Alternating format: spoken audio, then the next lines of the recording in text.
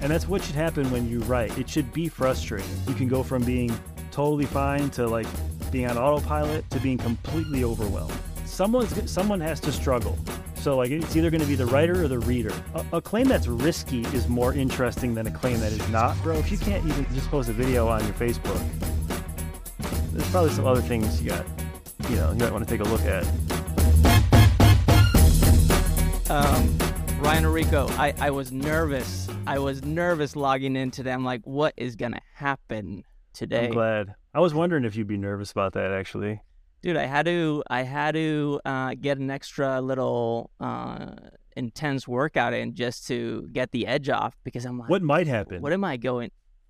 Yeah, what might happen? And I kept on getting ahead of myself, thinking, okay, this could happen. He could say this. Do you want to dive into these topics? How are you going to do it? Is this controversial? And I was like, I think this is going to be great. Anyways, how do you feel about this whole thing? What topics don't you want to dive into? I want to dive into them all. What don't you want to dive into? Like, which ones were you worried about? I don't think I was worried about any topics in particular. I was more worried that I wouldn't know how to navigate certain conversations, because although I consider myself pretty quick at processing information, one of my goals is also to just let it rip, and trusting that I could just like lean into my intuition and know how to bring value out, and at the same time engage in a conversation that is interesting for both of us, as if nobody was listening, is just something that I'm, working out in my mind. Do you think that I would like fuck you up? Like, do you like that I would leave you hanging or try to make it awkward or something like that? No, not at all. Okay. And I think this is what it is. Let me describe to the best of my abilities who I think you are, at least how you present yourself. And I think you're a person who cares deeply about assisting yourself and others to reveal something that is lurking in the back of their minds, that is necessary to move them in the direction of getting their needs met, building something interesting, being able to relate to others, understanding themselves. It's like you're the epitome of a coach without being a coach, and thank you for saying that. I find it fascinating to watch you do your thing online, knowing how many people you're triggering and how many people you're also positively influencing. And my curiosity is, how close to the learning out loud persona that you portray online are you to the intimate Ryan Orico human being walking this planet? That's where I'm at. That's my description of you and an understanding of you, and that's my curiosity.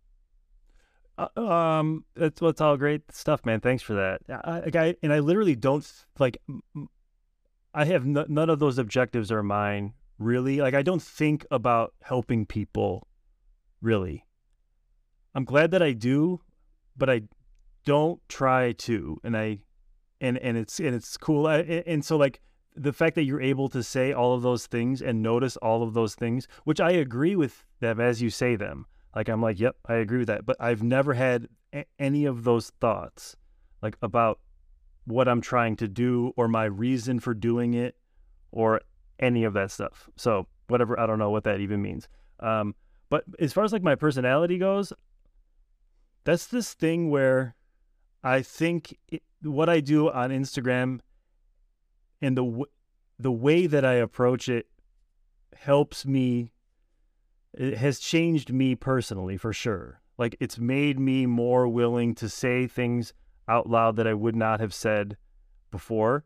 But I don't know that I am the person that I present on any given day, because when I make something, so like I'm doing this crazy rhetorically reading erotic novels thing right now, like, and going all the way in, like all the way. And I can't say that that's who I am. And it's not like the conversation that I have with people when I'm, hanging out with them. But I like to use Instagram and I like to use content as a way for me to test out different identities and voices and personalities, and every post or every sort of series or theme of posts that I make is potentially an entirely different person, but probably still rooted in the same sort of base sort of, foundational philosophies and stuff. But I don't think of myself like that.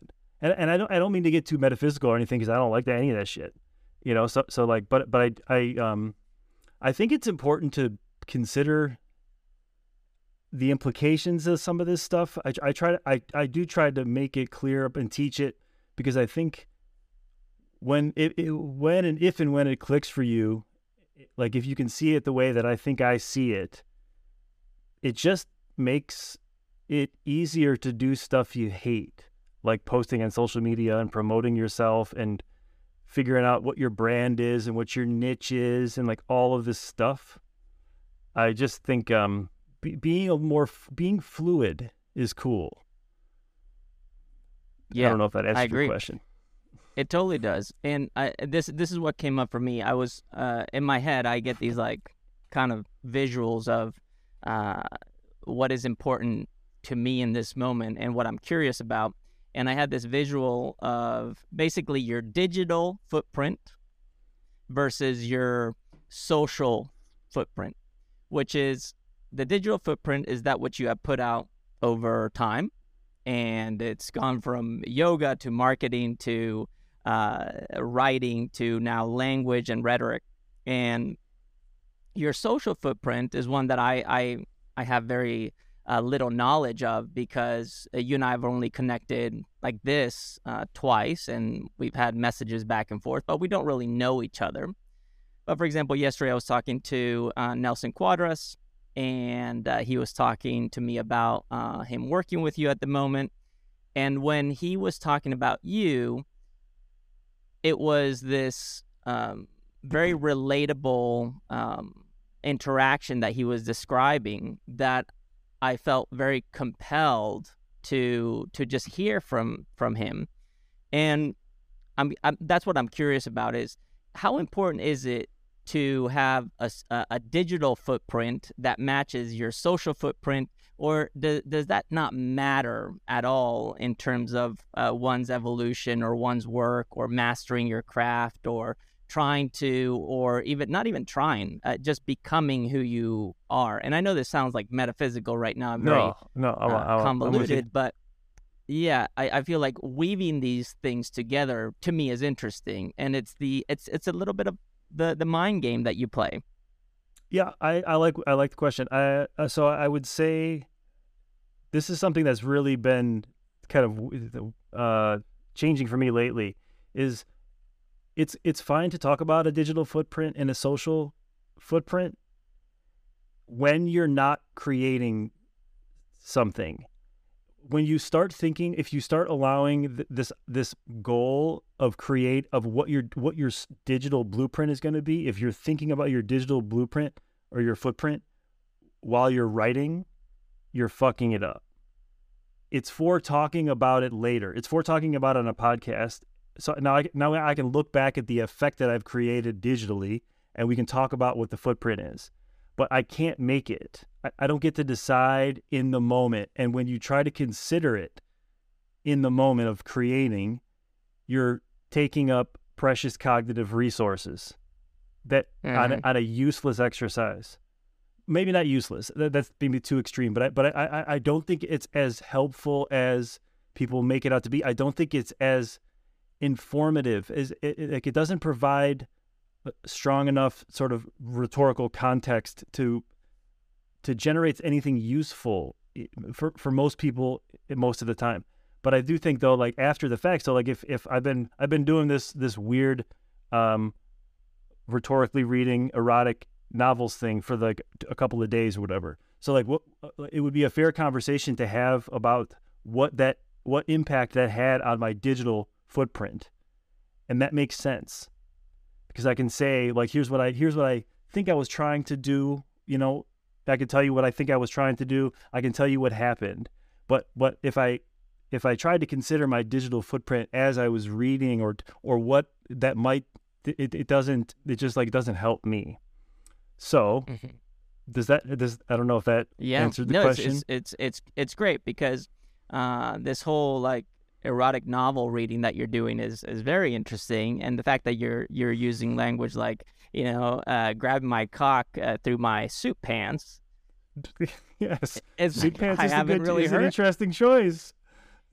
It's an interesting choice, and I understand that some people walk out of the room because they're just reacting to what you're saying, but you're making such a strong point that whoever is walking out is missing out on what is happening, like what is truly happening. And you posted something today that I was like, that's fucking genius. And what it was is I'm not going to stop until my view count matches my follower count. Yeah, my story views. Because it doesn't make sense. Like if you're not going to tap on the story, you're not going to tap a link. And therefore I should not be considering you at all.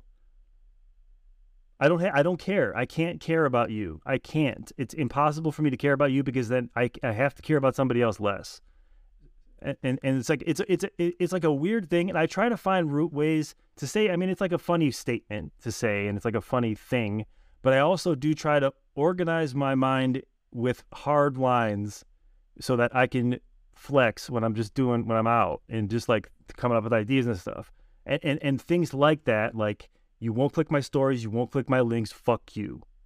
That helps me, But it's not just a statement. It's not just I'm not just saying it to be controversial. It's legit. And if you actually think about it, if you think about like whoever you have worked with, paid for, bought anything for, who you respect, you look at their story. You click on their story. Mm-hmm.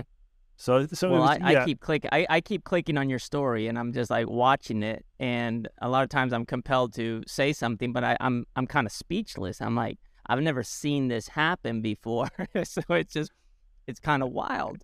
Yes. But I think it's really cool, and I think it's interesting, and I am curious about interesting things. And I wonder what is the thing. So what's the Ryan Orrico thing? Like, what's the deal? What are you trying to do? What am I trying? I'm trying to have fun.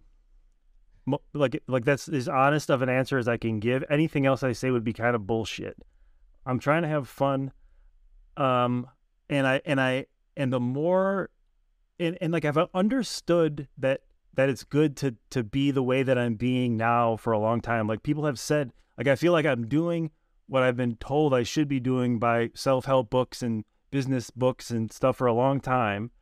And I was able to understand it, like, Seth Godin. Like when I would read a Seth Godin book, I would be like, yeah, this totally makes sense. I mean, the guy's a genius. He knows how to write. So it just like, it's like brainstem. Like it's in me, just like, yep, that's true, But then when I sit down to do stuff, I don't know what the fuck I'm doing. I forget about it or I quote it, I'll just use his words and shit like that or whatever the fuck, because I think that's cool. But and so like that stuff has always been in my head. And so now I've slowly kind of built this audience of people who are interested in marketing and yoga and sort of self-promotion and stuff, just because those are the sort of things that have been consistent with over a long time. And what a lot of them really want is to just say what they want to say and not be afraid, and to have more courage and to post what they really want to post and all this stuff. So now I am basically just finally stepping into being the most extreme and obscene version of that. I did it with yoga. Like I had Yoga Sex Rock God was this like character I made where I was like this ridiculous teacher, like the worst of the worst, but also the best. And so like I'm trying to do that now with a larger idea. Like I don't even know I can't even tell you what the idea is. It could be a lot of things. We could talk about what I'm doing from a marketing perspective. We could talk about what I'm doing from a personality or personal development perspective. We could talk about what I'm doing from all sorts of different perspectives, and we can use the language that would be appropriate, the right abstractions to have the conversation. You know what I'm saying? So it's hard to say what I'm about.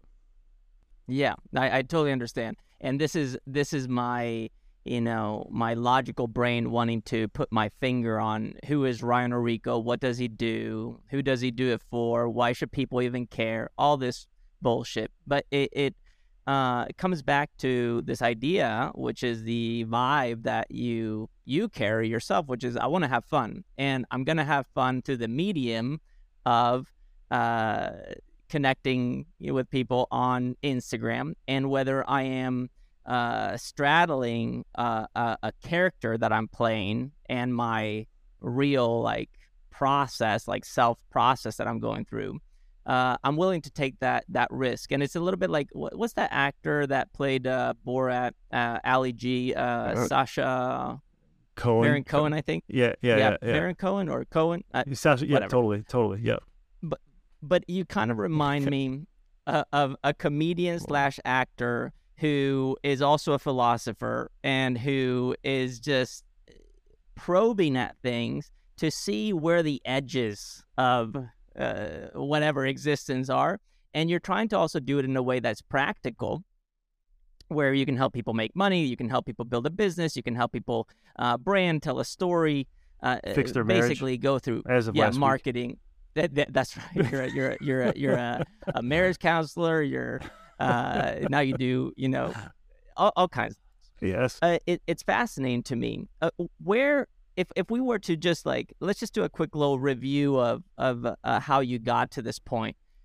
What were the main inflection points in your life? And you can start as early as middle school. But when did you realize? Oh yeah, when I do this kind of works. Yeah, I'll give you just a brief / funny catch up thing, just because whatever, it gets a little bit boring. Regular kid, I was played baseball, whatever. Yeah, I got a computer, my first computer, right before I got into high school. That was definitely a pivotal thing. It was like AOL was the thing, CDs, and you got 10 hours, or it was floppy disks at the time. It was 95. And I signed on to AOL the night I got my computer, and I was immediately hooked forever.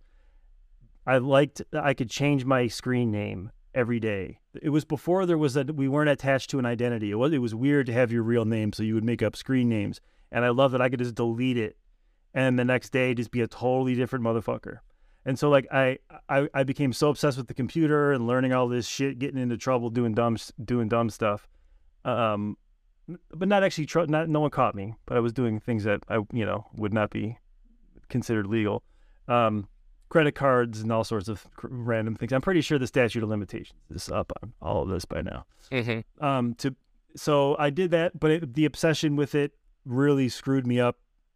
Maybe or not, I don't fucking know anymore. It probably didn't actually. Socially, I was awkward and I felt nerdy and I was skinny and skin problems and stuff. So high school was strange. I didn't go on any dates. I didn't go to dances, or I didn't do anything all through high school. And then I started getting self-conscious about that when I was 18, because I never had a girlfriend. I was a virgin. I was starting to become worried about what will happen if I the 40-year-old virgin, but I just was only 19 or whatever, But it was those same feelings start to sink in, where it's well, now what? If I do end up with this girl, I don't know what the fuck I'm going to do, and I'll be embarrassed, and that'd be just a self-fulfilling, whatever. And then I ended up making a friend who kind of started. He was the first guy that really kind of busted my balls up about it. He's like, dude, if you're gonna be hanging out with me, man, you got to put on some fucking muscle and shit, and just started just give me shit. But he was super funny, and we went to the gym, and he kind of started me going. And then once I started lifting weights and I started feeling a little bit better about myself, it was still kind of about girls. I wanted to be able to meet girls. And so eventually the lifting led to me opening a gym in the south side of Chicago. I was a trainer, and I had a few trainers working for me. And that's when I became into that's when I got into marketing. So I went from computer nerd, lifted a little bit of weights, became a trainer, kind of, whatever. But people liked me enough to then I ended up opening a gym. That's when I started looking into marketing. I Googled how to get personal training clients, found some old school direct response information products. Like Yannick Silver, if anyone knows him, and like Jim Labady was like, these are old school fitness info marketers. And actually, Twitter at the time was new. This was like 2007, 8-ish or something like that. So it wasn't anything yet, but they were accepting users. And there was a guy named Jim Labady who sent out a fitness newsletter, a marketing newsletter. I was on that list. I got it. There's a woman named Valerie Waters, who's a trainer in Los Angeles who trained like celebrities. I knew her at the time because she was in magazines, and she had a product called the ValSlide that I used in my gym. So like I knew who this woman was. Apparently she was also on Jim Labady's list because she got the same Twitter email. We signed up at the same time, so we started following each other. And then one day she randomly sent me a DM saying like, "Hey, Ryan, I saw your marketing stuff. I really like it, or whatever." And I was kind of freaking out because it was like, holy shit. It's like, holy shit, man. I know this chick. So I sent text all my like employees and stuff and told them like, Valerie fucking Waters has messaged me. And I ended up talking to her. She lived in LA. I was in Chicago. And I flew out there for a week just to work on a project together to try a launch of, she had an email list she wasn't using. We did it. It was successful. I ended up moving to LA to work with her for 5 years. While I was there, found yoga, hated yoga when I moved to LA, found a class with her that I loved, took a teacher training, saw an opportunity because everyone was a dork. I was just like, man, I could fucking kill all these fools. So I did. And then the yoga marketing stuff became sort of popular. I mean, I don't even know what popular is. I don't have that many followers. You know, like I have nothing compared to you. So I don't know I don't even know how to, what's the line? Yeah, what we know that the follower thing is complete optics. It's all about engagement. Totally. So I started teaching marketing on Instagram for yoga teachers in this sort of extreme way. Realized I was really nervous on camera, hated it, wanted to sell video products. So I started making these things called random talking videos, really 60-second videos of just like bullshitting about whatever, but not just bullshitting, trying to be, deliver a message in just a short amount of time. A bunch of people started doing that. And and then I just sold yoga marketing stuff until recently when I realized I really don't want to talk to yoga teachers who still want to be yoga teachers anymore. I like to talk to yoga teachers who don't want to be yoga teachers anymore, or who want to teach yoga but are willing to drop this sort of weird need to look a certain way or act a certain way or be a certain way. I just can't work with those people. So I Makes hopefully sense. Yeah, that helps a lot. And this was whenever this was. Let's say this was 10 years ago approximately.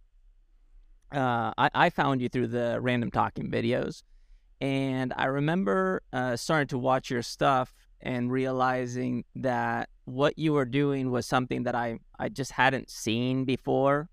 I had only seen people trying to be polished, and you're like, screw polished. And I was like, holy shit, I like this, but I don't dare to do that. Because I want to look like I know what I'm talking about. And I'm scared that if I do something like that, I'm going to look like a total idiot. But then you just kept on going. And what was the most interesting part was watching the people that you were influencing to do their random talking videos and realizing that it was never about what you were saying, but really about how you were saying it. That gave them the, I don't know, freedom or courage, whatever you want to call it, to just do it. Uh-huh. And I actually had a student that unfortunately passed away a few years ago. But the biggest thing that his mother reminds me of is that I recommended that he start doing random talking videos, and that was one of the biggest things for him in opening up and taking his understanding of martial arts to the next level. That's super cool, man. Wow. Really fucking powerful stuff. And his mom tells me, like, thank you for encouraging him to do this thing. I'm like, it wasn't even mine. This guy Ryan's. That's crazy, man. That's pretty wild. Yeah, and like, how cool is that for her? Like, his mother to be able to, like, those videos are there, and they wouldn't have been. Like, there's all sorts of things that you see in a video that she'd probably watched those things, I don't know, maybe only one time or no times or 100 times, who knows. But that's a super cool story, man, and thank you for recommending and sharing. Yeah. I've Anyways, go ahead. Go ahead.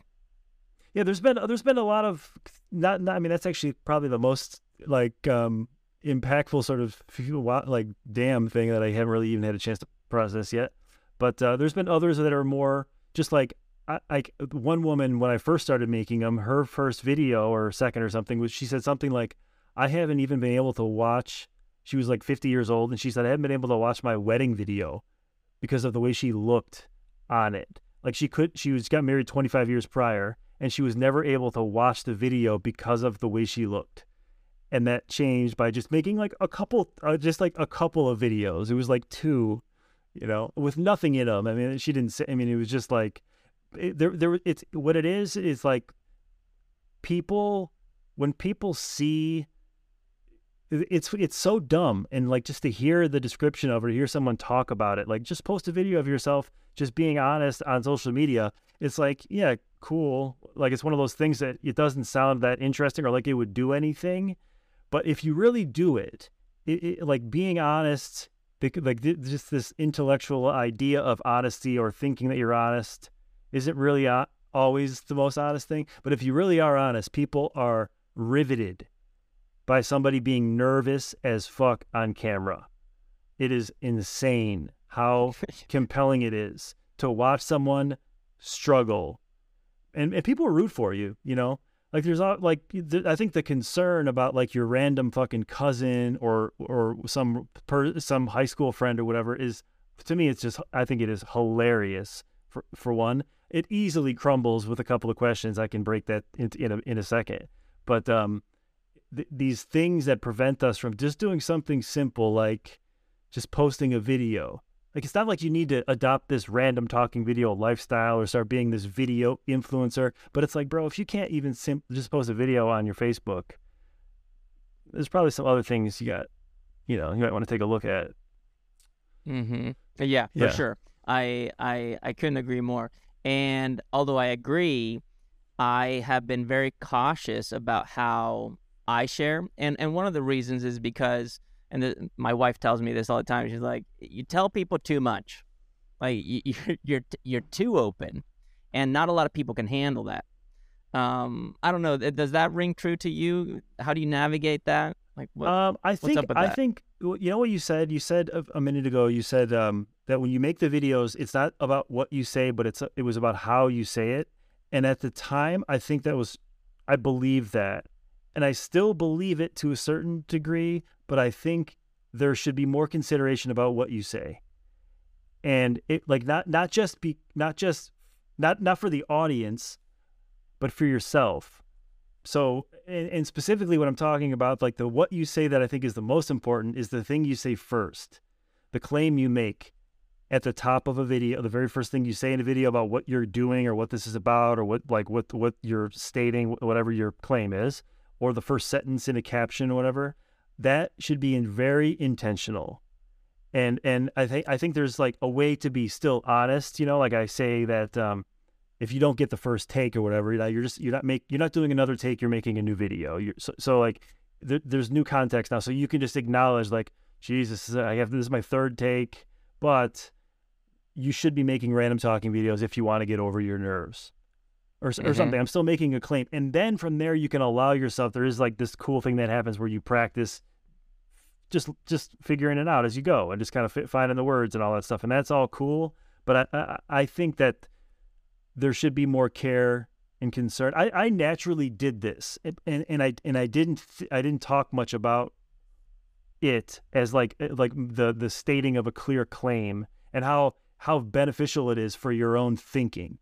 Like when you say something or like say something clear up first, it's easier for you to speak and to speak to the problem. It's when you start with vague things, it's a shaky the whole time. So I think what you're doing in your approach is probably better than what. Yeah, go ahead. I'm going to show you something because I think this is powerful what you're saying, and I think it's important for people to kind of see and hear it. And you're totally right. It's like if you're doing multiple takes, you're creating multiple videos.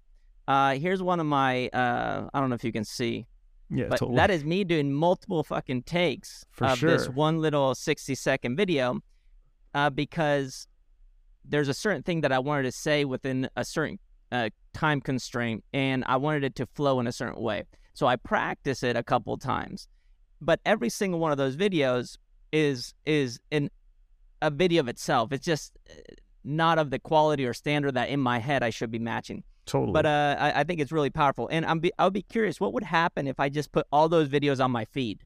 Like, what would people's interpretation of that be? How It'd be interesting would they to find out? Right? Maybe I should just like put them out.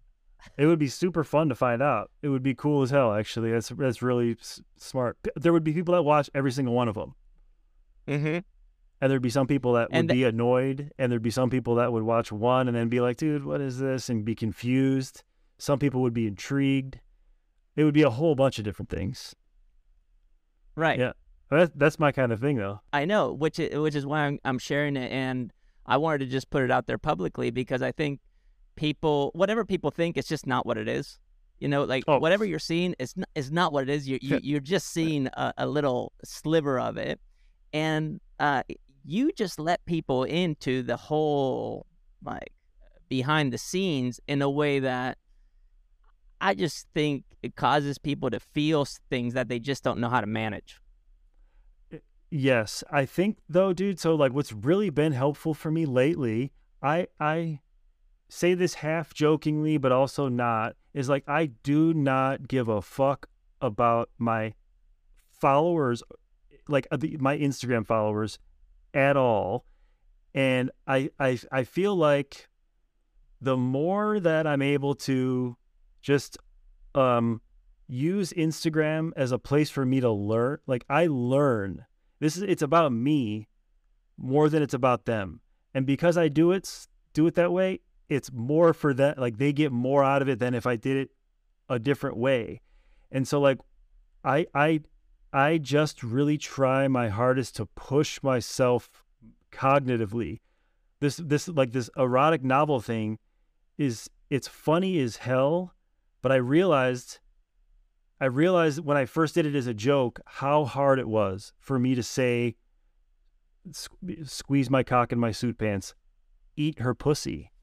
That's like insane. I guess even just like thinking it right as I was leading up to saying it right now, I am overwhelmed with concern. And mm-hmm. before that, I hadn't felt that in a long time. I'll say anything. Mm-hmm. I'm willing to make any claim in any domain, even if it's only just to start a conversation, and be confident that I'll be able to support my claim. Like I have no issues saying anything about anyone, anywhere. But I had a problem saying pussy. Still got a problem. Which makes sense. And I think just the word itself can be seen as derogatory. You can go back to Donald Trump, grab him by the pussy. Totally. Like, you know, people like are cringing people right now make... as they listen to this. They hate exactly. two men saying this word. It is fucking disgusting to people right now. Exactly. And I think this is the thing that we're all kind of navigating, which is like how do you stay culturally sensitive, and to what level should you be culturally sensitive without completely ruining your life?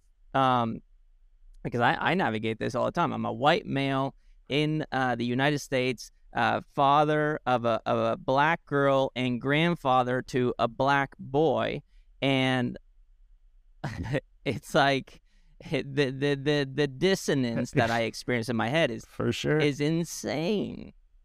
Yeah. But anyways, this is kind of we digress a little bit, but I think this is at the core. It's at the core, dude, of what you're doing, which is you are touching the edges of what is just seen as acceptable. Well, with the intention not of hurting.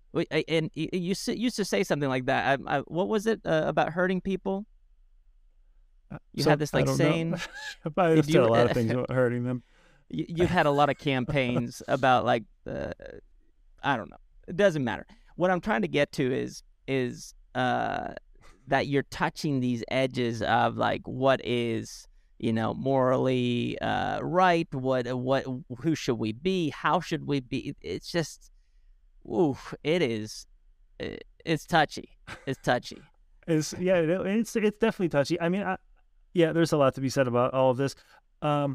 I think what the book though does, like what I love about I realized this was a funny idea when somebody submitted a question to one of those AMAs that was about what's my favorite stroke, and so there's this technique called round the clock, and I was trying to describe this technique called round the clock, and I was doing it, I was punking out, I wasn't using real words like sex words, and it was an appropriate time for me to use them, but I was making it worse. I was making it less of my teaching was not as good because I wasn't using good words because I was afraid to use them. And so then I was like, you know what, fuck this. I'm just going to do this rhetorical reading. And so the book gives me, I can say whatever the fuck the book says. It's not my fault. I'm just reading the book. And so I'm safe. It gives me a little bit of a buffer. And I'm trying to practice and do some rhetorical reading of, I can't even remember the name of the book now, but do the reading and then do my own thing, but try to make it a little bit dirtier, and just be a little more okay with it. Because so I don't want to read erotic novels forever. I will let it go at some point, but it will make me better because now I'm stronger. But I'm not as affected by a word that's coming up in a few sentences. I'm not worried about it because I've said way, way, way worse, and I've figured out how to deal with it. So it's just like a cognitive exercise. It is that for me, but it's also just, it's so fun. It's so fun, dude. It's like, it is, I laugh, it's like when your face hurts type things. Like I've been waking up and my face has been hurting because I laugh so fucking much. It is so much fun. And I realized too, I spent the whole day, I like the way that I set this whole thing up, all I had to do all day was just read an erotic novel at random intervals. That was my social media, and it was not a challenge. It was super easy. I could have made twice as many posts. It was fun and cool because it was situated in a way where I didn't need to think about helping or motivating or inspiring or whatever. I made this problem that was interesting, which is saying things that are uncomfortable to a public audience, and then I just let people watch me try to manage it. And can he actually say this without laughing? The stakes are clear. Can he make it through the video? And yeah. So it's one of these things again, where it's fun to talk about this stuff from this philosophical perspective, or all and it's valid and true. All of this stuff is true, but it's in the moment, I don't have this grand vision. It's not like I'm thinking about what I'm doing for my audience or for anybody else other than myself, but it works. It just works out. Yeah. That's pretty funny. It works out. And I think this is where, you're kind of like a comedian, sharpening your tools, and you have to test certain material out to see, what lands. And it's clearly showing you some things that you need to see. And I'm fascinated by that. And ultimately, if we were to put you in a box and we say, okay, Ryan Orrico is a marketeer, and he explores the edges of language to give you access to your personal brand and making a shit ton of money, how does language, okay, I just put you in a box, but how does language and the analysis of language and working with language inform your marketing strategies? It has made me, well, for everything you just said would be the perfect thing to say, the perfect box to put me in if we're at a seminar for that thing. I would be fucking perfect, dude. Let's run with that, And it would also be perfect in a lot of other scenarios. So I'm perfect with that. I would also be cool with a relationship there's probably a version of that for relationships that would be fucking, yep, I'm that for this audience or whatever. But to answer your question, I would say the use of language, and what was the question? How it informs my... Yeah, your strategies, because I know that you're not just a philosopher, you're also strategic and you're tactical, meaning that you can have high level thinking of planning, and then you're also quick on your feet, meaning you're tactical and you know how to make something that is a one-size-fits-all and turn it into a one-fits-one? Well, there's one big idea, I think, and then but it matters for both me and for the audience. Understanding and considering how we learn and our cognitive process is important. And you can think about like the easiest way to just feel what this feels like. What it feels like to be overwhelmed or confused or unsure or whatever is like when you drive somewhere. Let's say you drive somewhere, it takes 2 hours to get there, car full of kids, music, and all this stuff. You can get there without even realizing that you can be like, Jesus Christ, you forgot the drive. But when you have to parallel park, immediately the first thing you do, the music goes down, everyone has to shut the fuck up. Like you have to clear there's way too much information. That is the feeling of overwhelm. You can go from being totally fine to like being on autopilot to being completely overwhelmed. And that is how most people are a lot of the time, and especially on social media, right? So like when someone's on social media, it's like they're parallel parking all the time. So their brain is completely overwhelmed. So when I use the way I think about language now on the most fundamental level is I try to consider how we process information at all and when it's even possible, and if it is possible, how do you go about doing it? The simplest way to understand it, and the thing that I try to do, is you can't learn anything, you can't connect with anything, you can't believe anything, you can't trust anything, you can't understand anything if it doesn't connect to something you already knew first. So that has to happen. And so when I implement any strategy or write any post or whatever, my first objective is to bind to prior knowledge. I have to first connect to that, and then from there I can build understanding. So like, and so like to build understanding and to connect to prior knowledge and to do it in a sequence that makes sense and that like doesn't cognitively overwhelm somebody. I just try to remember. I try to remember the science of learning and the science of cognition, and then I use like syntactical tools like conjunctions like but, because, and so to do cool things with ideas and to try to make them interesting and makes and compact and make sense. And so like I've really tried to get an understanding of like how the hell this actually works. Someone reads the black lines on a white screen. What the fuck?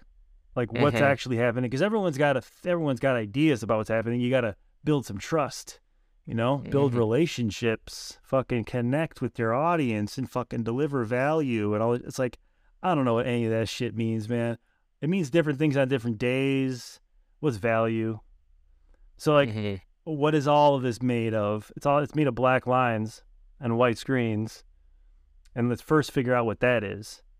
Then we can start figuring out other stuff. Then we can talk about value when we're in a conversation about what value is, like a conversation where value makes sense. But like until you understand the other parts. So yeah, that's been my thing lately. I try to keep that.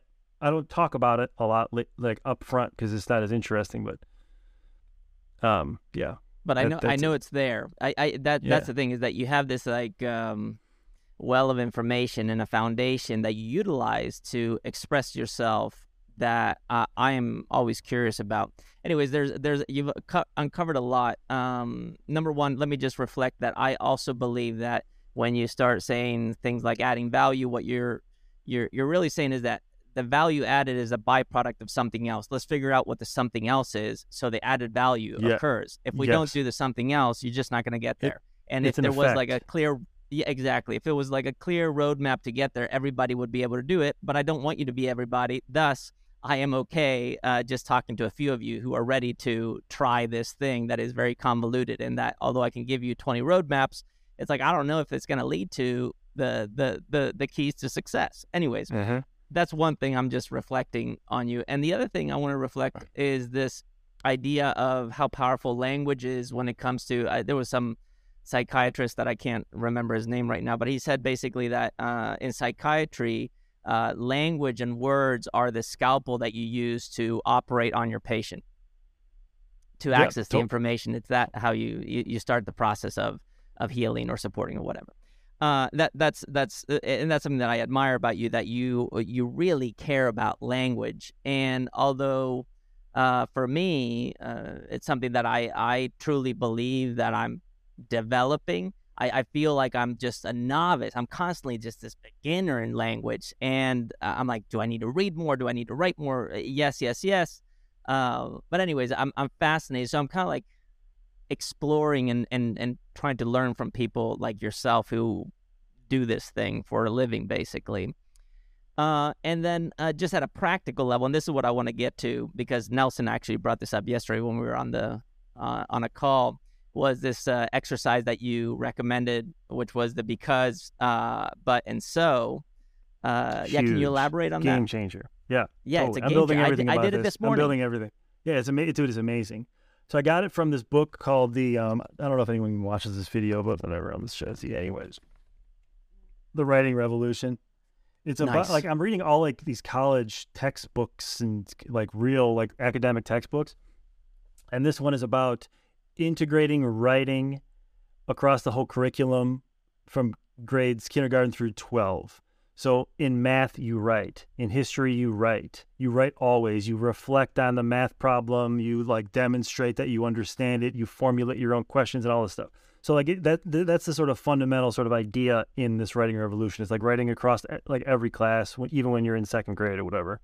But one of the cool ways that you start getting someone writing something that means something is with this exercise called but, because, and so. And so, and they're just like old school conjunctions. It's like the stuff that we tuned out. Like even just hearing that word conjunction, people are like, fuck, you just want to turn the shit down because it's like grammar talk, whatever. But like it's conjunctions and subordinated conjunctions. So like the word but is a conjunction. And so what but does, it's not just it's a word that we use so much that we don't even think about it. But what it actually does is it forces you to hold two contradictory concepts in your mind at one time. So if you use it intentionally with just like, if we just take like a sentence, like a stem of a sentence and just say like, give me like, just, I don't know, let's just talk through a sentence. What's, yeah, I'm a personal trainer, but, yep. I don't I'm a care personal about, trainer. Yeah. I don't care about training. I'm a personal trainer, but I don't care. So like, well, let's use the stem as I'm a personal trainer. So you can just like, you can take any little piece of an idea and just use that as the stem and then do, I'm a personal trainer, but, and so now you have to hold some contradictory concept in your mind as you work. And so like when you write and use but, that's how you learn. That's how you build new knowledge. So writing isn't just the demonstration or the proof of knowledge. It is the building of a knowledge. It is like the act of writing and using conjunctions and subordinated conjunctions. So like but forces two contradictory ideas. Because and so are subordinated conjunctions, so they subordinate an idea. So like there has to be like a larger idea that is it controls the other idea. So but is two contradictory ideas. Because and so open like chains of causation. So if you say I'm a personal trainer because, now it forces you to look back, like you are considering past and using. Now you're using the conjunction to force your mind onto that track. It opens the backwards chain of causation, and so opens a prediction forward-facing chain of causation. So it's like it's more than just grammar. It's more than just syntax. It actually is the builder of new knowledge and new ideas. And so like that is what I'm trying to do when I make posts. I'm not making the post to show you what I know. I'm making the post to learn something else. Something new. I'm like connecting something new for myself, and I'm glad that it's built on a base of prior knowledge that is people like and is true or whatever they believe or accept. But like every new post that I make is me pushing myself to know something more, to like, and that's what I think that like it's when I said earlier, like I just try to have fun. Like, I do try to have fun, but I think what makes it fun is that I'm learning. Learning is fun when you learn. Learning sucks when you can't solve a problem. Like when it's an unsolvable problem, learning blows. You feel like you can't learn. You don't, whatever. You just don't, you don't even, like, that's how I felt until recently. Like, I had no model for learning. I didn't know how I learned. I just did. I was just like, yeah, I'm naturally good at personality stuff, but I didn't really understand. So I'd read all these books, and then I didn't really, like, if some of it stuck in there and I could quote it or whatever the fuck, I could post some quotes, but I didn't really learn anything until I finally started I was getting all my information from marketing fucking people. Like, I realized, I was like, I'm reading all these marketing books, all these popular fucking neuroscience goddamn books and podcasts, all this shit. And it's like, why do I keep learning from these idiots? And then I started looking at actual teachers who are like legitimate teachers, cognitive scientists who actually are doing real research. And it was like, holy shit. Like just like the one of the base things is cognitive load theory, which kind of is the theory that describes the parallel parking concept. So like you have only so much space in working memory. So you have your environment is a provider of information. You have your working memory, which is where shit happens. You only have a few little slots. Then you have like your memory where all of the facts and all the bullshit is. And so you have to retrieve from long-term memory, bring it into working memory, or use what's in the environment. And once that working memory becomes overwhelmed, that's parallel parking. When working memory is overwhelmed, you're fucked. You can't do anything. So you have to do what you need to do with language, with sequencing of concepts, with how you structure your ideas, with how you use your graphics, with the order that you do things to manage cognitive load for yourself as you create, for the reader as they read. I can't remember what your question was, but it doesn't really matter what the question was anymore. But it was about the because but because and but and so yeah. So it's like using language and using syntax will help you generate new ideas. It's not for you to show people what ideas you already have, although it's good at doing that. But if you use them intentionally, like you start with the stem, I'm a personal trainer, and now we're going to use but to hold a contradictory idea in our head as we write a paragraph. We're going to learn stuff as we write a paragraph by just doing it, by just holding it, by having to support something. And sometimes it's good to do things that you disagree with. I'm a personal trainer, but I think personal training doesn't work. You don't even think that, but it's cool to do. You'll find something, like you can start writing, and then you'll learn something about yourself. And then because and so are just good for, chains of causation. And all of these things make for more interesting posts. People just ramble. But when they could just do something simple, like just, if you take anything away from this whole podcast, but because and so will change your life. You can do it with, like, now when people message me for with random relationship questions, some girlfriend thing, or if it's a marketing thing or whatever random shit question I get, I'm just like, you want to try something? But I just bought wannattrysomething.com, but I didn't put anything out of it yet. I couldn't believe it was still available, but that's amazing. Yeah, is that for real? You did that? I did buy it yesterday, but wannattrysomething.com. I'm gonna put this on. I'm gonna write like a post and that just describes this, but because and so. It's sick, dude. Like somebody yesterday she sent me a message about the novels, the erotic novel stuff. She's like, it makes me so uncomfortable to hear. I'm married, I have 3 kids, I'm pregnant, but it makes me so uncomfortable to hear a man talk about sex. I think it is and then she just told me a little bit more, and I was like, you want to try something? Which works every time. Want to try something is fucking amazing. Everyone wants to try something. And then she did, and I gave her butt because and she sent me this stuff back. She had like a Christian, like a really hardcore Christian upbringing when she was promiscuous and drugs, and it was like a fucking Marilyn Manson song, bro.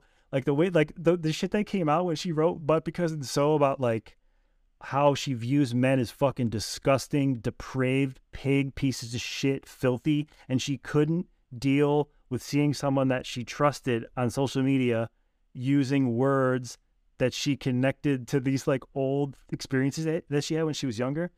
And I never try. I don't say help or sorry or any of these words when I talk to people. I'm just like, want to try some shit? Check this shit out. But because so, Wow. but it just, and I haven't. I don't know where she is. Hopefully she's okay. But I'm sure she is.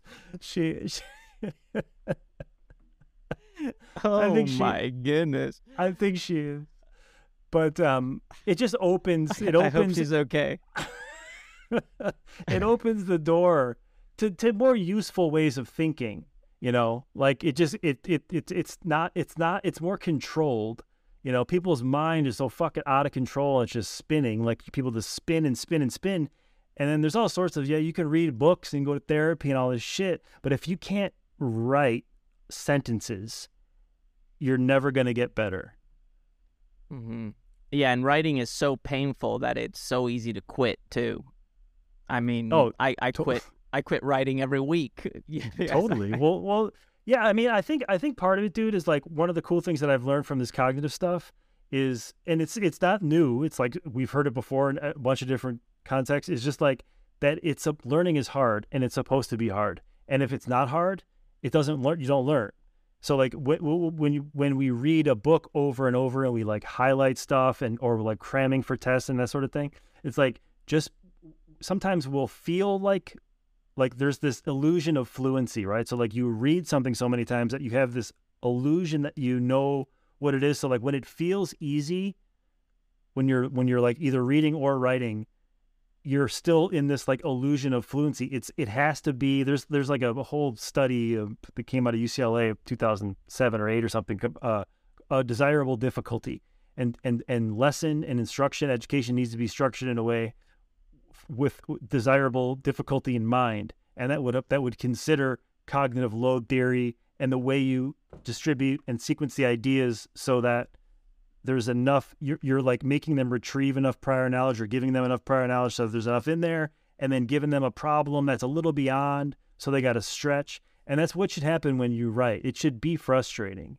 Writing, if someone has to struggle. So like it's either going to be the writer or the reader, right? So like if you don't struggle while you write, the reader will have to struggle to put together what the fuck you're trying to say. And that's a bigger problem. Mm-hmm. So I don't know I haven't really quite figured out how to say that yet, other than how I just did. And when I'm with clients and stuff, I can just tell them fucking shut up, just do it or whatever. But it's an important thing to know. And I think like it's useful to use concepts like but, because, and so, and to know how they work, to know but is contradictory ideas, and to build a structure, like to build a new hierarchy with contradictory concepts and opening causation chains, like knowing that there's like a function and a purpose to that. I think it can make this concept of something being more difficult, more palatable, and more meaningful, because it's like, yeah, I'm opening a chain of causation. I'm stretching somewhere on purpose. I'm not just like writing and hoping some meaning gets made. I'm like intentionally using syntax to force my brain to deal with something new, or to like bring new ideas, even to like take somebody else's stem, like go in a book that you like or that you love, take something you completely agree with, and then add a but on the end of that shit and see what happens, Mm-hmm. Yeah, that's huge.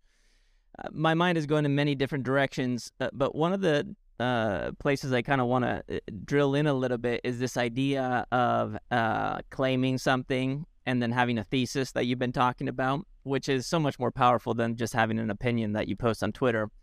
Yeah, talk to me about that. Like, what's the deal with the claim? I know there's something powerful about having a claim, but what is it that it does to one cognitively that translates into hard results? Well, it gives you an anchor, like it gives you something to support. It like sort of evokes your authority to enter a conversation. Like it invokes an identity like of a person who would say something like that. It does a lot of magic things in the actual execution itself.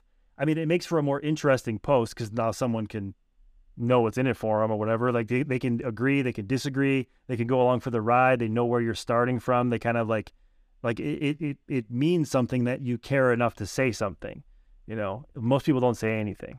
So I think it works on both sides, like making a claim that is a claim that's risky is more interesting than a claim that is not. I mean, I think that's inherently sort of easy to understand, but it's making risky claims, that make for interesting posts.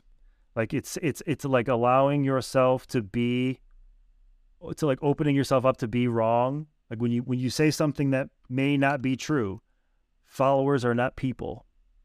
Like people can disagree with that, but I feel confident saying it. I know why I believe it. I can support what I said, but of course people can say, dude, that's insane. But it's like the dance. That is the dance. That's the show. It's like watching. Like people like to see how you're going to manage that. So that's a little bit about claims. But yeah, they're super interesting. Yeah, that's good. And it's actually like, dude, that's another thing. It's like, I study marketing and like convincing people and building trust and selling products in books about marketing. When it's like, why not learn about this stuff from an attorney who just got a guy off for murder? You know what I'm saying? Like learn about building arguments and reasons and trust from real shit, not some dickhead selling an ebook, and claims and warrants and reasons and argumentation and all this stuff.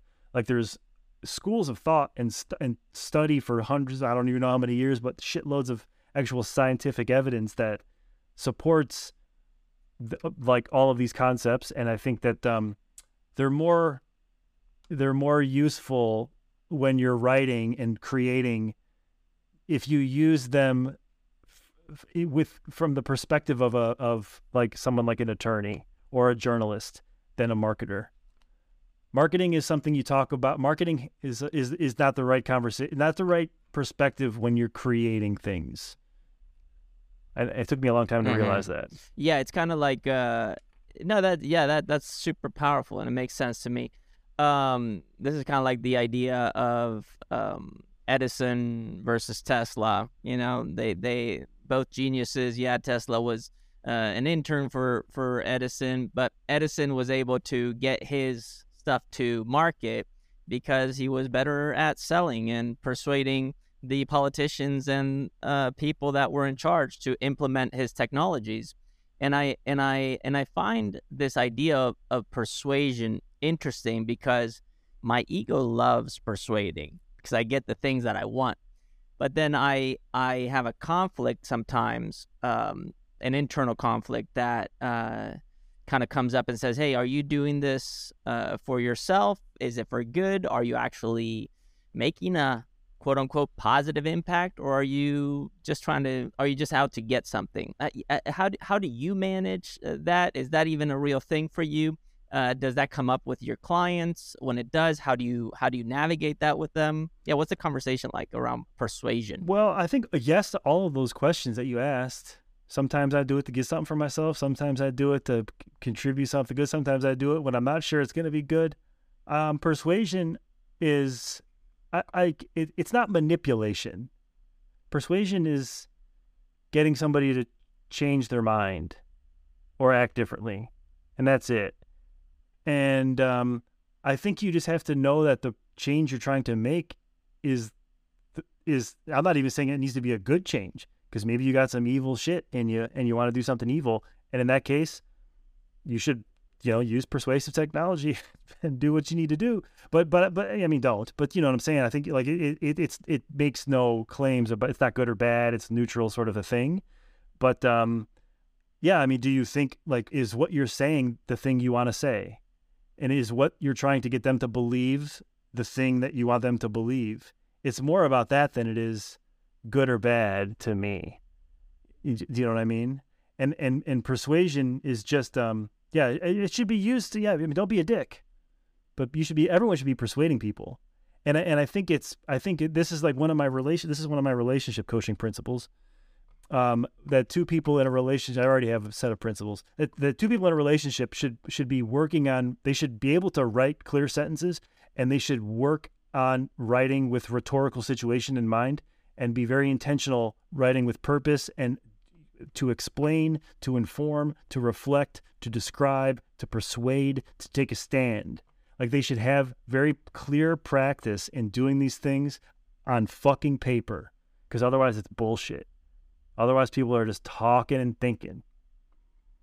Dude, this is so powerful because I've been with my wife for 17 years, and we have had our ups and downs like everybody. And communication a lot of times breaks down, but the best communication we've done is when we've done it in written form. It's huge. It's huge. Yeah, I mean, sometimes we're laying in the same bed, and I have something that is like coming up, and I need to tell her because I have this like urge, and I'm like, well, I'm not going to tell her right now spoken. I'm going to text her this, and I know it's going to land better. And it always does it. I'm like, dude, I love you through text. This is amazing. You know, like I feel really connected to you. Yeah, dude, and she is also, because it's incredible. So it makes a lot of sense. You could probably solve most problems if you simply just wrote down what you think the other person thinks. And that's all. You could be in the middle of the worst heated thing. All that people just want to know is that you understand them. But you can't say, because saying words out loud, and especially you have to practice this stuff. It's like the first time you do this, you might create some problems for yourself if you're not good at it yet. But you got to practice. But once you do, it should be done intentionally, man. I got to put together a course or something for this. But I think there's my relationships have failed, but I'm still 100% confident that I can fix every single relationship with simple ideas like this. I mean, I really don't give a shit about the relationship. I could give two fucks. I care about the two individuals and helping them with their things, whatever's going on with them. And then the relationship it is what it's going to be. It's an effect. It's just like everything else. It's just like followers. But but being able to persuade in print it's not manipulation. It's about to be an effective persuader, you have to be super compassionate and empathic and understand the person. Like, to be persuasive, you have to be empathetic as fuck. Like, it requires the most empathy to be persuasive. And so it's a good goal to try to be persuasive. That is it's a really good thing to be persuasive, because it forces you to be empathetic in a way that is tactical. It's not just being empathetic. It's like being empathetic for a reason. It provides the context for you to listen and to understand and to do the best job you can. That's like old Aristotle, rhetorical triangle. That's like persuasion is not just getting someone to do something. You have to understand the circumstances you're in. You have to consider the needs of a bunch of people, and all sorts of different things happen. But I do think, though, it's really easy to get persuasion and manipulation mixed up. Mm-hmm. Yeah, and no doubt about it. And a million things came up as you're sharing this, and I don't even know where to go with it anymore because there's a lot. But the one thing that is in my mind right now is the contrast between you being able to say out loud, zero fucks given, basically, I don't care, to being compassionate, and being able to hold those two things in my mental space right now is challenging. And I know it's challenging for people, but at the same time, it's highly relatable, because in order for me to do anything that is significant, I need to give zero fucks about everybody else and just do me. At the same time, I'm doing it with the utmost level of empathy and compassion, and just wanting to make it's not even making things right. I don't have any other language. This is the problem here for me, is that I keep on defaulting to language that is not mine, and this is the default of language that is not mine. I am one that wants to hold space for everybody to just go through the same process.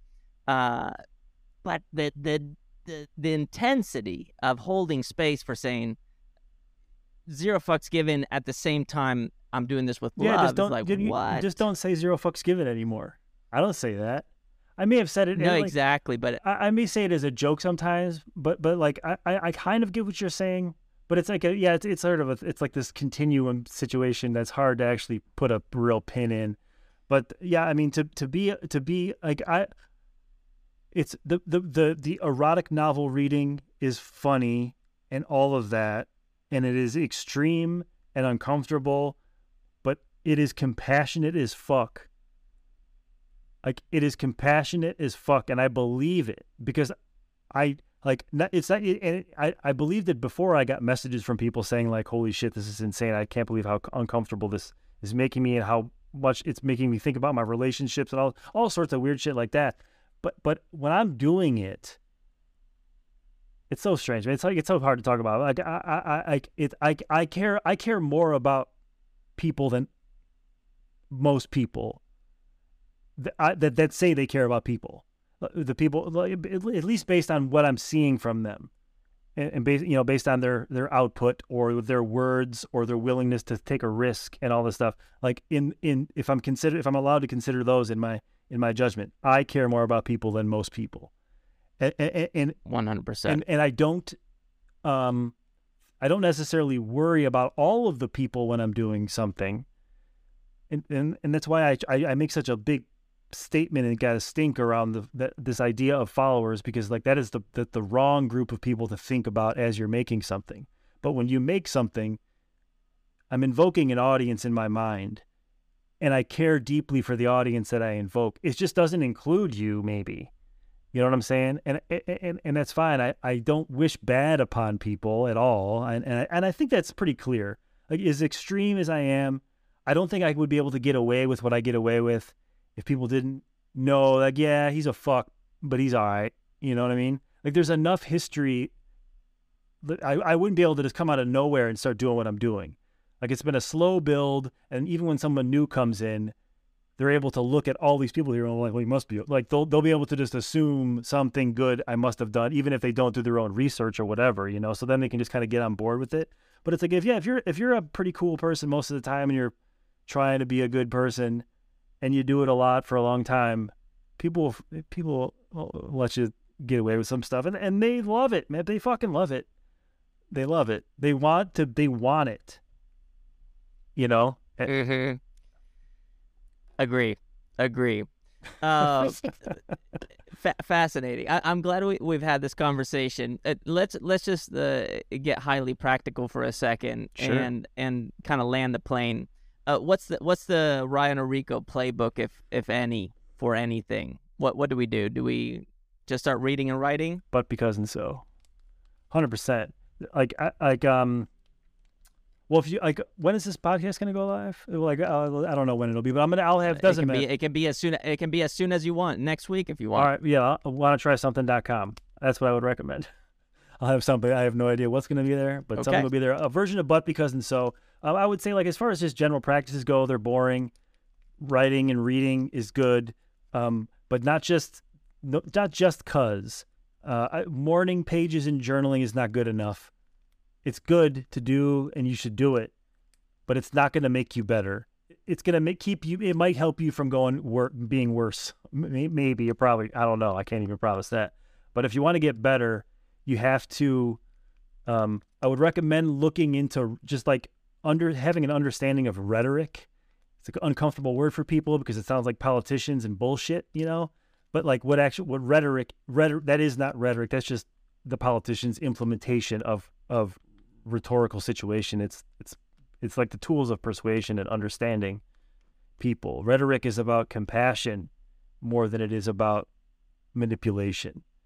Just some people use it how they want to use it. So I would recommend Googling rhetoric and just like looking around on that. But writing and reading with tools like But Because and So, I think if you read and you highlight a lot, stop highlighting and write why you are going to highlight. Read less and write more about what you read is better than reading more. I kind of resisted I loved Kindle. I resisted buying paper books again because I just love Kindle so much, even though people said, you got to write the books, all this shit. I'm like, yeah, fuck you. underlining and shit doesn't do anything for me. Writing in books does. It's huge, especially writing questions. But just reading and writing with purpose, I guess, would be the short way of saying it. And posting it, man. Just posting that shit. I like the posting is good for just there's some risk involved, because your morning pages aren't risky. You can say whatever. You gotta put your ideas at risk. And social media is just like, it's such a good, like, it's crazy that we can do what we do. It's insane. It's actually like it's crazy that I can just go on Instagram and make these funny random videos and have all these people just sitting there waiting to watch them and comment on them and send me messages. Like, it's fucking insane. So when people don't do it, it's like, you're just fucking it up, man. Even if you don't care about social media or selling information, it's like you're not it's just like this idea of just like, I just use social media to stay connected with friends or whatever. It's like, that shit is fucking boring. You don't stay connected with anybody. You post an occasional picture of your fucking family and talk about connection. That's not connection, man. But it would be connection if you wrote down a sentence stem and then followed it up with but, because, and so, and then posted that. Now we're talking about some connection. Now people can see how you think, not just how you project or signal. Ryan Enrico, this was fascinating. Thank you. I appreciate you for doing what you do. You've influenced me in ways that I can't even tell you here because I haven't even figured it out. But I know that I'm always kind of just watching. I'm like lurking and just like, what is Ryan going to do now? It's fascinating. Question. What's he going to do? Like, you want that question about you. What are they going to do next? I think is a good place to be. But dude, I knew you way before you knew me, man. I had your book way back in the day. You were a G. When you first followed me, it's like one of those, like, you want to share the screenshot. Be like, check it out. So, dude, that's crazy. Yeah. Well, I found you through Nelson, actually, originally, and then I started just kind of listening to you, and it was one of those things. I'm like, oh, do I want to lean into this? It feels like I'm playing with fire, but fire is necessary. Goddamn right.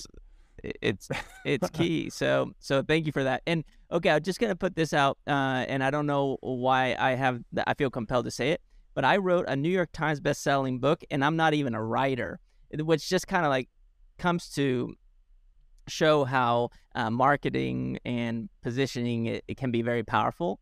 But there's something in me that says, you know what, before I go and leave this planet, I'm going to write a real book. And this is not, dismissing the work that I did with that book. And my co-author was amazing. He's a PhD neuroscientist.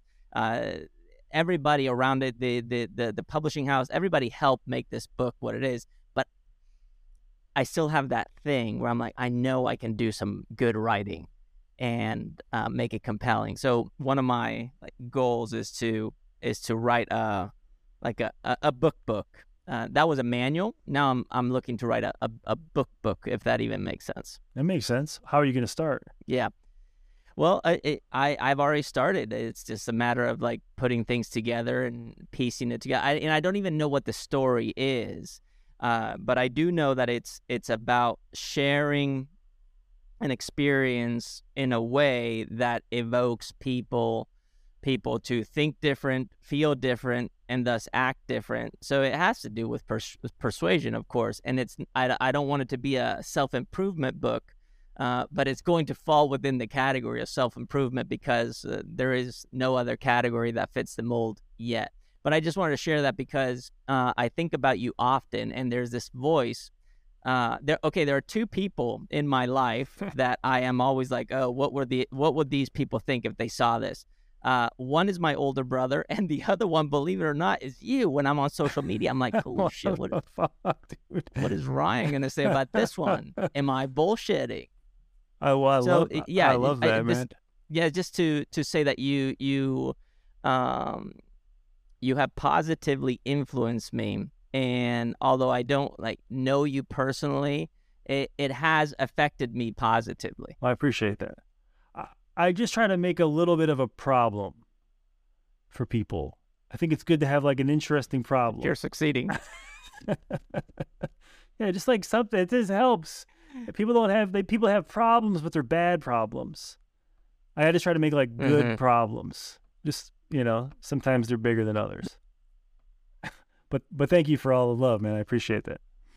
Of course, dude. Let's call it. Is there any call to action, like people to follow you anywhere, get on the website? WannaTrySomething.com. Perfect. Let's do that. That's all. All right, dude. All right. Peace. Thank you. Yeah, man. This is the freestyle way.